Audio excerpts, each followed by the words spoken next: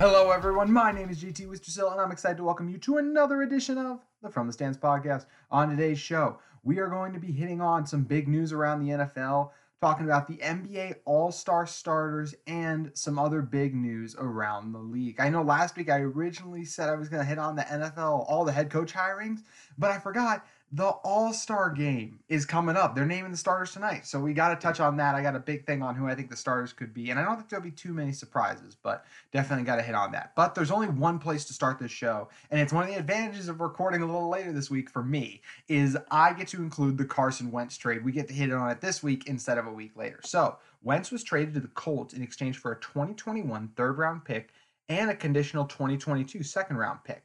But that second-round pick could become a first in 2022, depending on Wentz's health and how many games he plays. He has to play, I believe it's 75% of the team's snaps, or basically just lead them to the playoffs, honestly, and then they get their first-round pick, which I think is a great deal for the Colts because you expect if Wentz is playing good football, you're going to be in the playoffs. I think that's the missing piece for this team is a quarterback. So let's take a look at Carson Wentz. So obviously it went awful this year. And if we look at the past of Wentz, I think the biggest thing this year compared to his past years was the offensive line. I mean, the past few years, he's had one of the best offensive lines in the league. But this year, start out the year, you lose one of the best guards in the league in Brandon Brooks. Lane Johnson missed almost the entire year at right tackle for them. He's one of the better right tackles in the league. Jason Kelce was still pretty good, but you could tell he's fallen off a little bit. He was drafted in 2011, so we're coming up on 10 years for the old grizzlied vet. And Jason Peters, I mean, it just at left tackle. There was a reason this guy was not signed by a lot of teams that was waiting around on the free agent market for a while. He doesn't have it anymore. They could have used Andre Dillard, their first-round pick who was going to start at left tackle coming out of Washington State 2 years ago. He got hurt, so they had to move Peters to left tackle instead of signing him to be a guard. So this is an awful offensive line. He was sacked 50 times the most of his career, and he threw 15 interceptions.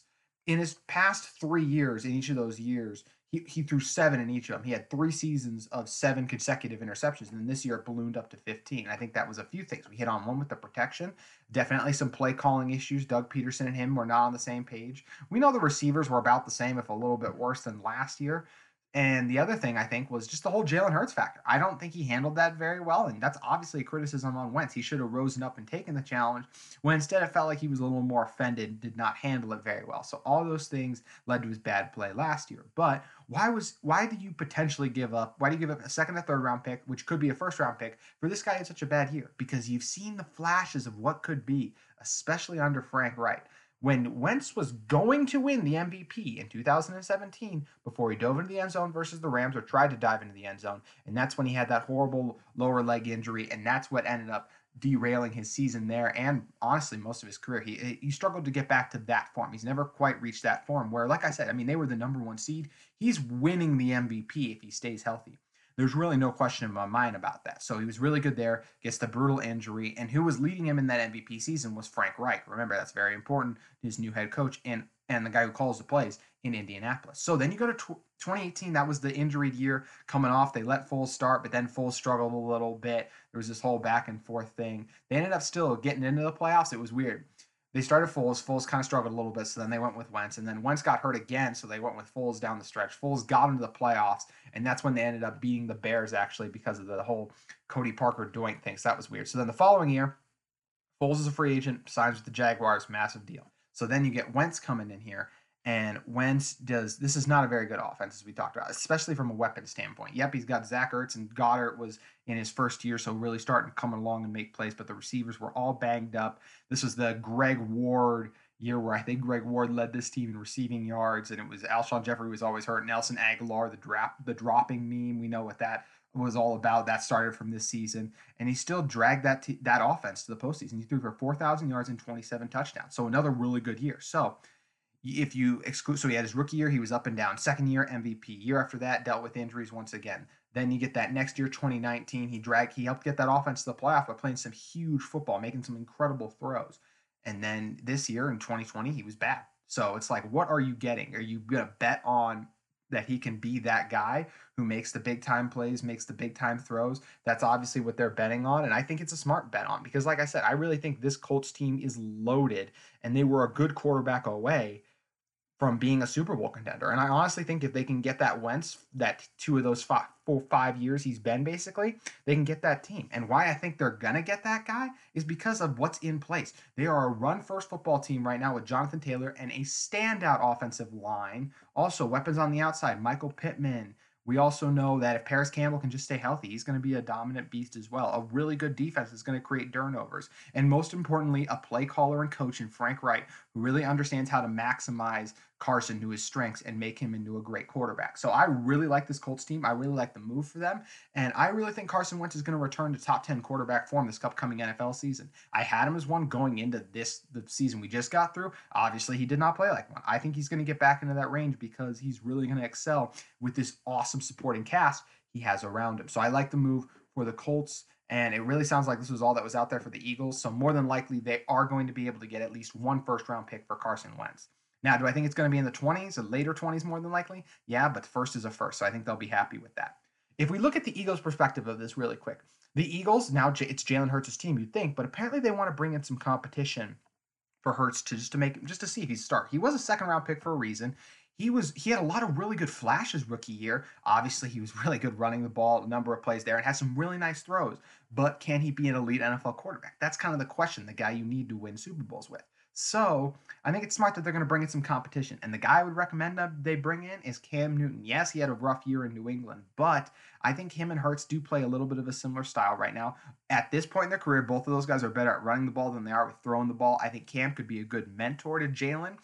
And now the question would be, is Cam willing to do that? I don't know, but I just think he would be very similar because you could see the similarities between the two of their games. Bigger guys who run the ball really well. So I think that'd be a good person for them to bring in. Have Jalen win out the job, and Cam can kind of mentor and walk him through it. So that's what I would do with the Eagles. And I like the trade for both sides, but I think a year from now, we'll be talking about how the Colts won this trade. Now, moving over to J.J. Watt. How about that? The Houston Texans cut ties with Watt after he asked them to, getting off of his $17 million salary he was owed this upcoming season. So J.J. Watt is still a really productive defensive end. Yes, he only had 5 sacks last year, but he still is good at getting after the quarterback, really strong in the run game as always. He's not the 3-time Defensive Player of the Year anymore, but definitely still a really good starter in this NFL. And I think he is, at this point, he's an elite secondary pass rusher. If he's not going to be the number one guy on a really good pass rushing unit, but if you got him as the second best guy who gets after the quarterback, I think you're in good shape. So let's look at, I got 5 teams up here that I'm going to run through quickly. One stands out amongst the rest that I'm going to run through as I think are the most likely landing spots for Watt. And some of these have been heavily rumored, so I'm sure if you guys have been keeping up with the NFL news, you will have heard of a lot of them. First, let's start with the Browns. Pairing opposite Myles Garrett, strong interior defensive line, and that's basically just what I said. Be the secondary edge rusher. Guys have to worry about Garrett first, and then Watt could eat on the outside. I think his scheme fit next to Myles is really good, and I think they would really work well pairing off each other, so I think that's an obvious one. The Bills, Sean McDermott, tough defensive-minded head coach, the team that needs pass rush help. They could be one of the teams that doles out the most cash to Watt, and they could even say, hey, they could offer maybe a little more playing time than the Browns, depending on what the Browns do with Olivier Vernon. If I'm the Browns, I'm cutting Vernon and bringing in Watt. Just a thought there. But the Bills, you may look at them right now and say, hey, I like their Super Bowl window a little bit better, so I'm going to join the Bills. So I think that's another really good destination. The Tennessee Titans reuniting with his former defensive coordinator, Mike Vrabel. I think that would be a big pairing for him. The Titans are another team. They could do out some cash to Watt because they're another team desperate for pass rush help. I think he could come in and really help this team out. And also he gets to stay in the division. That's a big thing for a lot of guys. If you look throughout the history of when longtime NFL players leave the one team they've been with for a while. Richard Sherman going over and joining the 49ers. Brett Favre coming over for the Vikings. Greg Jennings joining the Vikings. There's just a history of throughout the NFL when some of these older veteran players leave the one team. Gerald McCoy, he went over from the Buccaneers to the Panthers. These guys, they like to stay in the division fresh off the move. So I think Tennessee would make a lot of sense after he's done with the Texans. Also the Packers. This is my least favorite from a scheme fit standpoint, but we know J.J. Watt's ties to Wisconsin. He would still fit in here well, I think, and he would definitely help their run defenses, which is something they've been lacking for a while now. So I do think the Packers got a shot. It's probably my least favorite of the ones we've gone over, but you cannot ignore the hometown connection that Watt's got with the Green Bay Packers fans. But finally, there's only one that stands above all the rest of these, and I just think it's the clear and most obvious one. I'm not much of a gambling man, but if I was, I'd bet all my money that he's going to go to this place. It's Pittsburgh.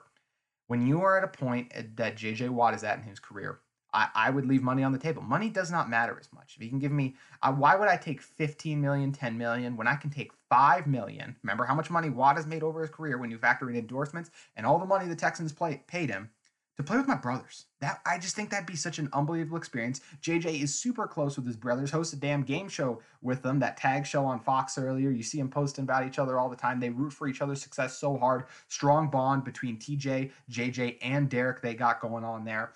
I think Watt would be a great fit for the Steelers. I think the Steelers should be begging for him to come, honestly, because the Steelers are hard capped right now. Yes, Pouncey retired, but Big Ben's coming back, and that is a large cap hit, I believe around $40 million. So if he comes back, makes it hard to retain Juju and Bud Dupree. Bud Dupree is going to be expensive for this team after back-to-back years of proving, hey, I can be an elite pass rusher in this league. I think a team's going to break the bank for Dupree and pay him upwards of $15 million. And I think that's when, if you're the Steelers, you got to be like, you know what, we just can't do that. I would rather have, even though it's not a scheme fit, Dupree is much more an outside linebacker and fits in the scheme. I would rather take JJ Watt for $5 million than Bud Dupree for the $15 million. It's a $10 million difference. And I think if Bud Dupree is maybe tier 2 or 3 pass rusher, if we'll say Dupree's in tier 2, I think Watt's a tier 3 guy at this point. And I think he can still beat guys, NFL players, off the edge. You could kick him inside as well. And yes, it would hurt their defense a little bit, like I said, maybe just from a schematic standpoint of they cannot, maybe it's harder to run their 3-4 because they don't have the linebacker versatility that Dupree provides them when he drops in coverage. But I really think it's the cheaper option. You don't really miss much on the pass rushing standpoint of it, and I think that's the most important thing. You bring in two guys across from each other that can get after the passer. So for the Steelers, I love it. And for JJ Watt, I just think go play with your brothers, man. It's a once in a lifetime experience. It's something you'll never forget. You'll always look back fondly no matter how it goes. And of course, the Steelers are still a really good contender, one of the best defenses in the NFL. They're a move or two away on the offensive line, honestly. And even if they bring Ben back, he's still a Hall of Fame quarterback, nowhere near the guy he used to be. But I still think when given better time and protection, this team could easily still make a run in the postseason. So I think it's clearly the Steelers for me. I would genuinely be surprised if it was anywhere else.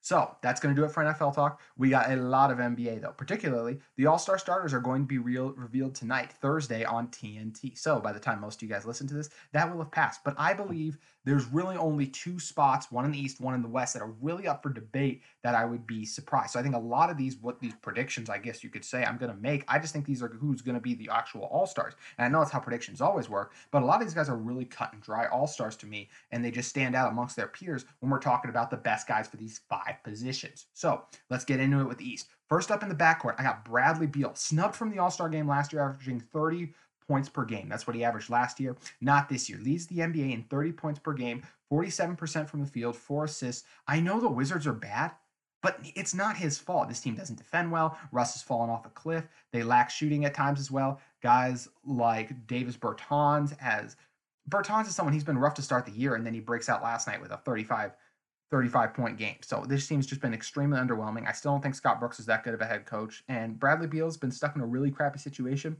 He's toughed it out. He's balled out. He's had tons of big scoring nights.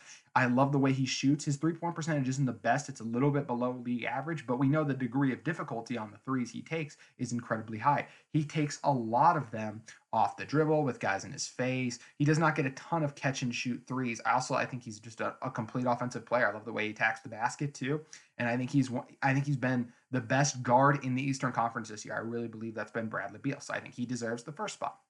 Moving on to the second spot, I got Jaylen Brown. Yes, I'm giving Jaylen Brown the edge over Trae Young, and we'll go into why in a second. But let's talk about Brown first. Brown, 26 points per game, career high, 51% from the field, 41% from 3, all career highs for him, as well as the 3.4 assists. Boston is 14-14, but the only reason they're there is because the only reason this team's even 500, because we know they're light on depth, they have a lot of rookies and young guys playing for them, is because of their 2 superstars. And I'm giving Jaylen Brown the slight edge over Jason Tatum because I think Brown is an elite defender and a true two-way player. He just does such an exceptional job on that side of the ball, and he's raised his offensive game up to the point where his play on defense, those two things are up to par with one another. I just am really impressed by Jaylen Brown's maturation. Like I said, especially the shooting from deep. I never thought he was a 41% from deep guy. Love the way he attacks the basket too. He's dunking on guys, always finishing strong. The passion he plays with night in and night out, and I'm giving him the edge. So why Jaylen Brown over a guy like Trae Young? I do like Trae, But also, it's hard for me to ignore the fact that Trae Young is the worst defensive player in the NBA. He truly is the worst defensive player in the NBA versus at least Bradley Beal. I feel like he's not great, but he's not as bad as Trae Young. Also, when you're leading the league in scoring in terms of how Bradley Beal is with 33 points per game, I'm giving him the not edge. When you talk about Jaylen Brown, he's not too far off in scoring from Trae Young, and I think Brown's still a really good offensive player. He's not Trae Young. He can't pass to it like Trae Young or shoot like Trae Young, but he's still a really good player. And the defense especially, that's where I'm giving him the edge out because I know he's a more complete player. So Brown and Beal, that's the backcourt for me. Now, moving on to the front court. We got first up, Kevin Durant. What can you say? Coming back from the injury he's come back from, he hasn't missed a beat whatsoever. 29 points per game, 7 rebounds per game, 5 assists, 52% from the field, 43% from deep.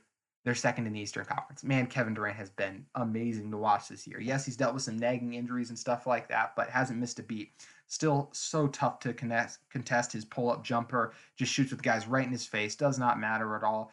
Attacks the basket pretty well, too, when he decides to go at guys, throw down. Still maybe the most complete scorer in our game and one of the deadliest offensive weapons we've seen. If he was in a position like Bradley Beal where he got all the shots like that, I really think Kevin Durant might have a chance to average 35 points per game or something more incredible than 29 points per game, considering the talent he has around him. So Kevin Durant's got to be an all-star. So impressed with how he's come back from injury. And I think he's reclaimed the title of second best player in the NBA from Kawhi Leonard and Giannis Antetokounmpo. Speaking of Giannis Antetokounmpo, yeah, he's my other starter in the front court. 28 points per game, 11 rebounds, 5.8 assists, and 56% from the field. They're the third seed in the Eastern Conference, was a little disappointing, I guess, for the back-to-back one seed, but I still think Giannis has been really good this year. We know how deadly he is in transition. He's so good at finishing through contact with those long limbs and those massive strides he's able to take. He's not shooting it well from deep this year or even at the free throw line. Earlier, he had that 1 for 10 game from the stripe this season, but he's still an unstoppable force. Defenses struggle so much to contain him, and you can't ignore the production Giannis has put up. The biggest thing for Giannis, the test will be when it comes to postseason time, playoff time. How will he elevate his game? But he's more than enough elevated his game to be an all-star still. And finally, the center spot. We got the front runner for MVP, in my opinion, Joel Embiid, 29 points per game, 10 rebounds per game, 54% from the field, 40% from deep. How about that? 40% from Embiid on 4 attempts, too. And the defensive impact is something you can't ignore either. He is a huge presence for them in the paint. He's gotten much better, too, Embiid has in guarding in space this season, I think. And we know he's one of the better rim protectors as well. He's led to this team to the #1 seed. He's really imposed his will on offense. When he's back to the basket, he's so tough to contain. He can take guys off the dribble a little bit, hit some pull-up jumpers on him, and he's been spacing the floor. Like I said, there's not much else you can say about Joel Embiid. The best season of his career. This is the guy where, like, if he can stay healthy, are we going to get this? And the answer is yes, he's staying healthy, and we're getting to see what a great player Joel Embiid is. So that's my Eastern Conference All-Stars. Just to recap, we got Bradley Beal, Jaylen Brown, Kevin Durant, Giannis Antetokounmpo, and Joel Embiid. The only guy I could see not making that group, honestly, is I think there's a chance Trae Young edges out one of those guys. It could be Jaylen Brown, but I hope the fans and the media rewards Jaylen Brown with his amazing play this season. Now, let's move on over to the West. So at the first backcourt spot, Steph Curry, another guy who's come back from injury and just has not missed a beat, putting up numbers very similar to his MVP seasons a few years ago. 30 points per game, 5 rebounds, 5.9 assists, 49% from the field, 43% from deep. So the reason I also included for field goal percentage, he's 49.9%. So if he makes an extra 3 or 2 very soon, he will join the 50-40-90 club, a very exclusive club, which is always impressive when a player can get in there. Curry is the only reason the Warriors are 7th in the West. It's just amazing to watch when he's on, the way he runs off screen. He cuts so well to the basket. He finishes well. He's an amazing passer. And he's the greatest shooter we've ever seen. When he gets hot, no one on planet Earth can stop this man. So glad he's back healthy this year and absolutely deserves to be an all-star for the dazzling performances he's put on throughout the season. The other backcourt spot, this is the hardest one. It came down to Luka versus Damian Lillard. I am giving Damian Lillard the slight edge. Dame is averaging 29 points per game, 7.4 assists, 44% from the field, 38% from deep, carrying his team to 4th in the West, which I think is extremely impressive. Dame, he's such a great leader. He might be the clutchest guy in the NBA. He's tough driving to the hoop still. He always makes the timely buckets, we know. He can shoot it so well from deep. His range is only matched by Steph Curry across the league. No, not the best defensively, but you got to reward the big-time play from Lillard. So why Dame over Luka? It's really close, but for me, it comes down to I think Dame has done a better job of carrying his team, making the right plays at the right time, and elevating guys. Luka's numbers are amazing, and you could not ignore them. And Luka's been on a really hot stretch lately that we'll get into. And it's undoubtedly that Luka is going to be an all-star. But I think you got to reward Dame's leadership. He's gotten this team, like I said, to fourth in the Western Conference. He's put on big performance after big performance, closing out games. He's been super clutch. I just think the clutchness, the leadership, and the timely play has been the biggest difference for me. I'm giving Dame a slight edge over Luka. I have no gripes though if anyone has Luka in over Dame. I think it's that close. Next up, Kawhi Leonard, 29 points per game, 7.4 assists, 44% from the field, 38% from deep. He's helped get this team to fourth in the West. Him and Paul George has. George started the season really hot, and then Kawhi's kind of returned and been like, no, this is still my team. Like I said, the 26 points per game, we know he's so deadly on offense. He's tough when he attacks the basket. He's maybe the best shooter from the mid-range in the NBA, so deadly there, and still an all-world defender when he decides to lock in on any given night. Got to reward Kawhi, and he is my third all-star in the West and my first of the front court. Joining him in the front court would be the guy who would be probably second, I believe, in the MVP race right now, LeBron James. Yes, year 17, doing incredible things as he continues to do. 25 points per game, 8.2 rebounds per game, 7.9 assists, 50% from the field, 37% from deep, and he has this Lakers team second in the West right now, doing a great job leading them.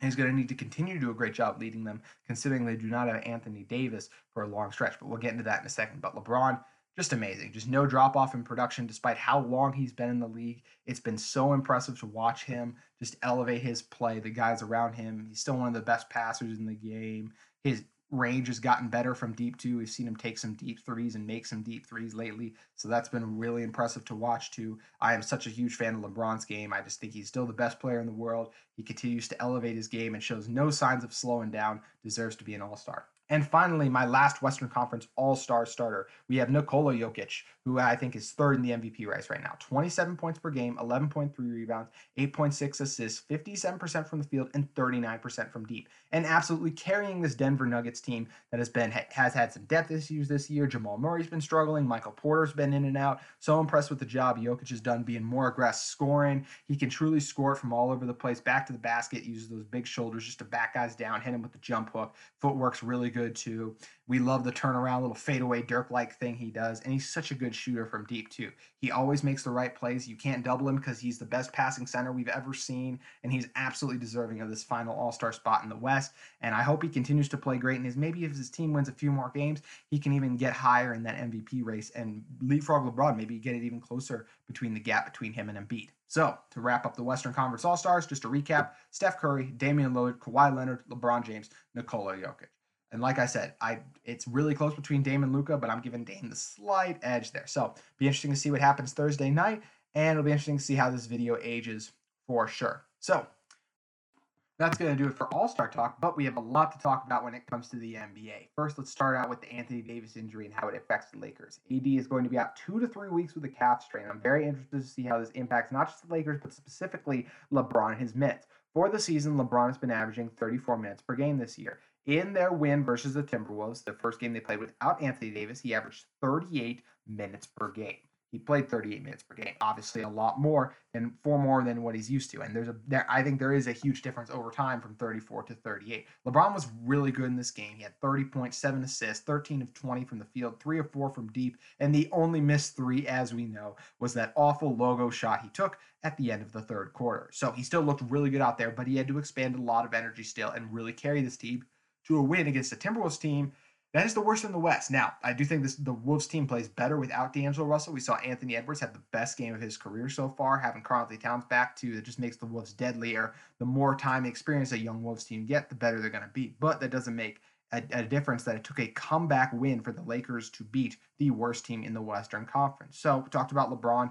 We know he's going to have to step up his minutes, unfortunately, and keep his elite play, MVP level play at a high point. But when we look at the others, Lakers, I think Dennis Schroeder, Montrezl Harrell, the obvious guys who continue to have to step up. But the big one for me is Kyle Kuzma. He's averaging 10 points per game on the rear, on the year, 6 point rebounds, and he's been aggressive on defense, but he should be averaging more minutes. He only played 26 minutes in this last game. He should easily be playing 30 minutes. He should take hold of that starting power forward spot, be the guy they need to, be aggressive attacking the rim on offense. We know he's been shooting it pretty good from three this year as well, or can be a really good three-point shooter. If he wants to continue to start, he's going to need to be with guys like Markieff Morris knocking down their wide open threes. I just think this is Kyle Kuzma. He's got to step up and make the most of these opportunities if he wants to elevate this Lakers team and make sure they can actually make a run at the 1 seed. So it'll be interesting to see how they do without Anthony Davis and how LeBron manages his minutes going forward. Next up, we're going to talk about Harden at point guard with the Nets and how well he's done so far.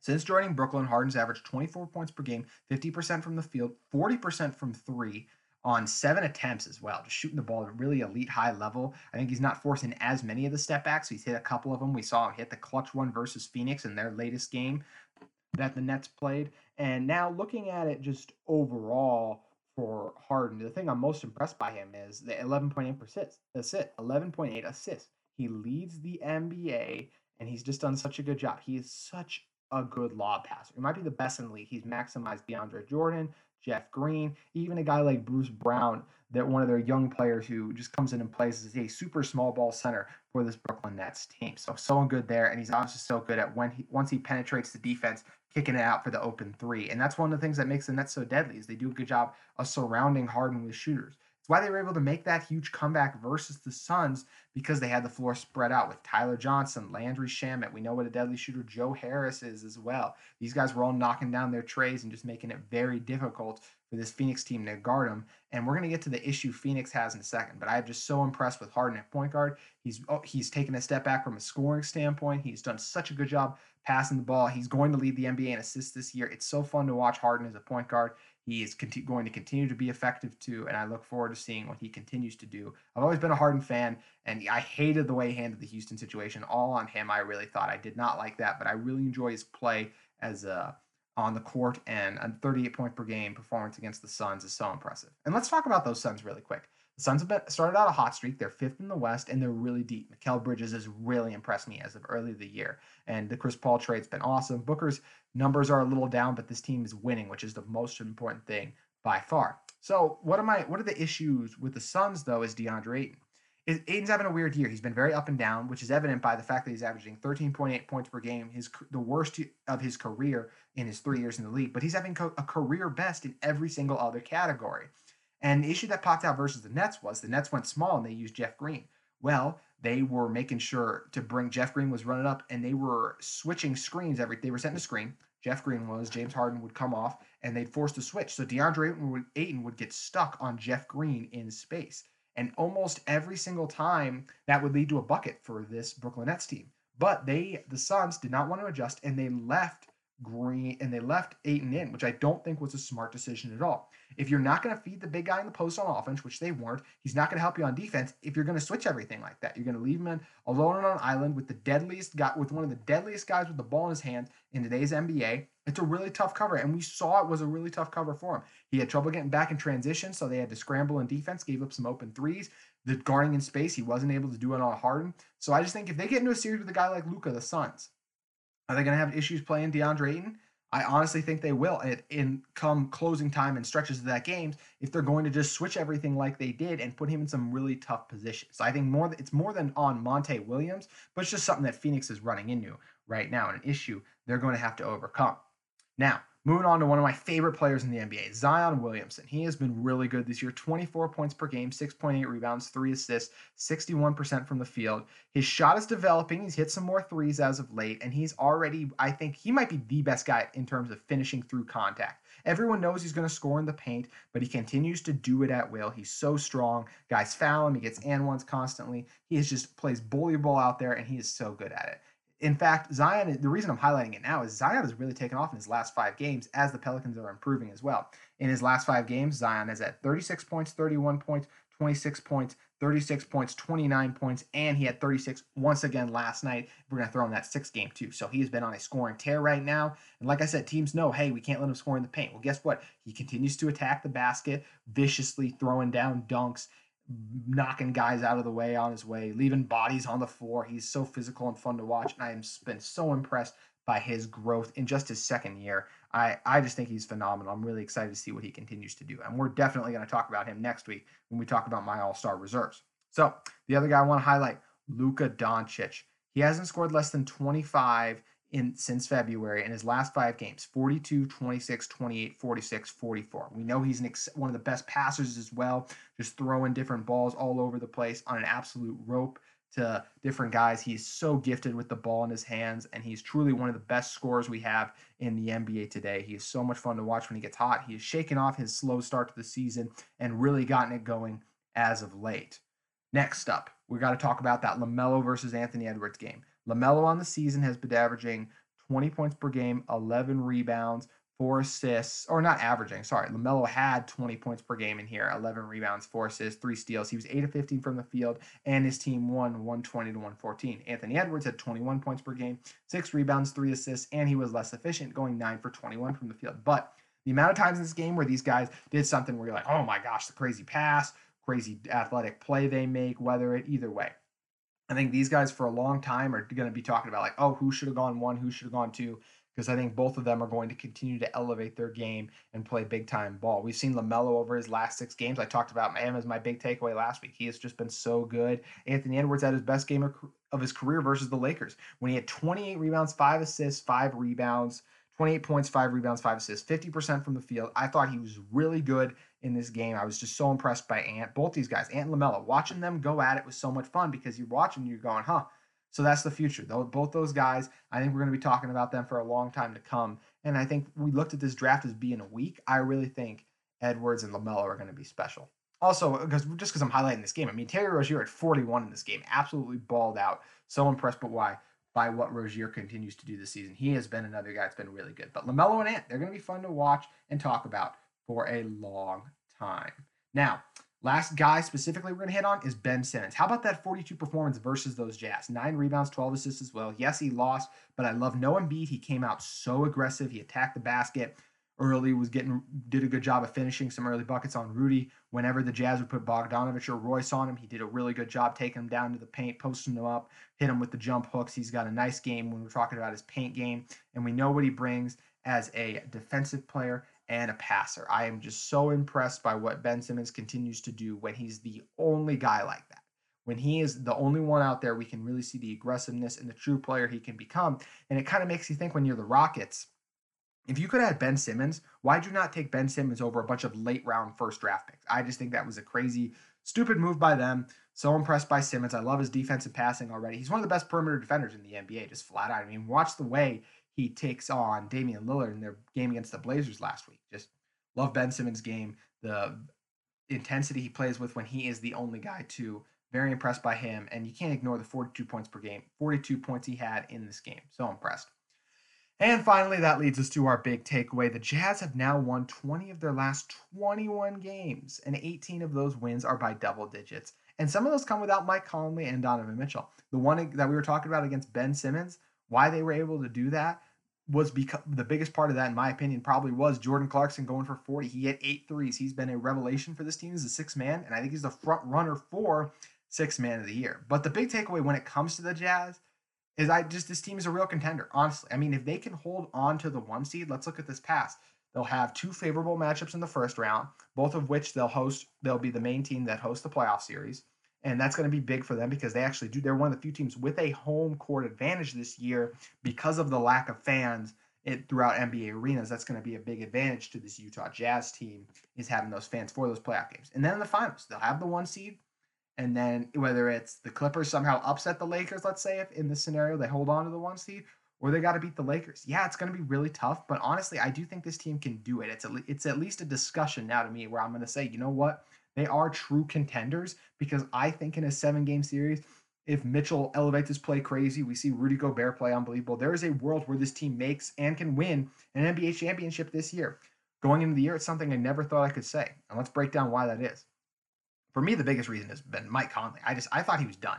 I thought last year was a product, not of him adjusting, but just him being washed, basically. I just thought he wasn't good anymore. Thought the age and injuries had caught up to him, but that wasn't the case. It really was just an adjustment year. He's been so effective running pick and rolls with Rudy Gobert. He's able to play on or off the ball, depending on how hot Donovan Mitchell is on a given night. He's been shooting it really well from deep. This whole Jazz team's been knocking down their threes. Royce O'Neal is way over 40% at three, which is something I didn't think he was capable of. And that's kind of the thing with this Jazz team. It's a lot. It's things I didn't think they were capable of doing, and they've all excelled at them. So impressed by what they continue to do. Joe Ingles, the pick and roll stuff with Rudy Gobert has just been so impactful. Ingles is so much fun to watch when he runs pick and roll stuff with Gobert. It's great to see. He is such an exceptional floater guy, great at faking that pass too. Love to watch it when he's going to work down there, when Joe's going at dudes.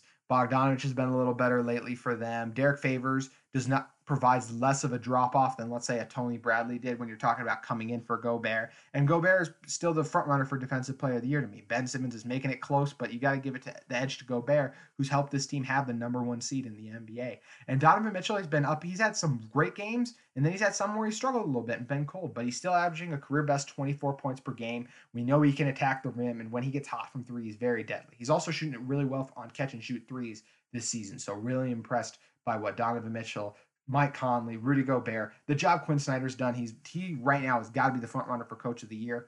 The Jazz have just been the best team in the NBA in the regular season so far. They've also done a good job navigating this tough stretch of games they've been on, beating teams like the Heat. Yes, they just lost to the Clippers, but we've seen this Clippers team catch them on. Maybe you catch them lightly. They didn't have Kawhi or PG. I'm not reading as much into that as I am some of these other big wins they've had, like the ones versus the Sixers and the Heat.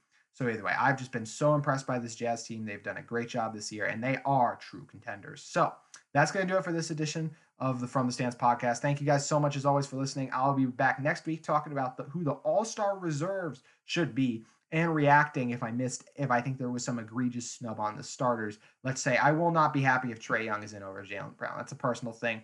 Luka, Dame, yeah, like I said, that one's flip-floppable. I don't care either way on that one. But the one with Trae Young, if he's in over Jaylen, no. I will not be a happy camper, but I am a happy camper that you guys listen to that. For those of you who listen to this 36-minute podcast, thank you so much as always. Signing off.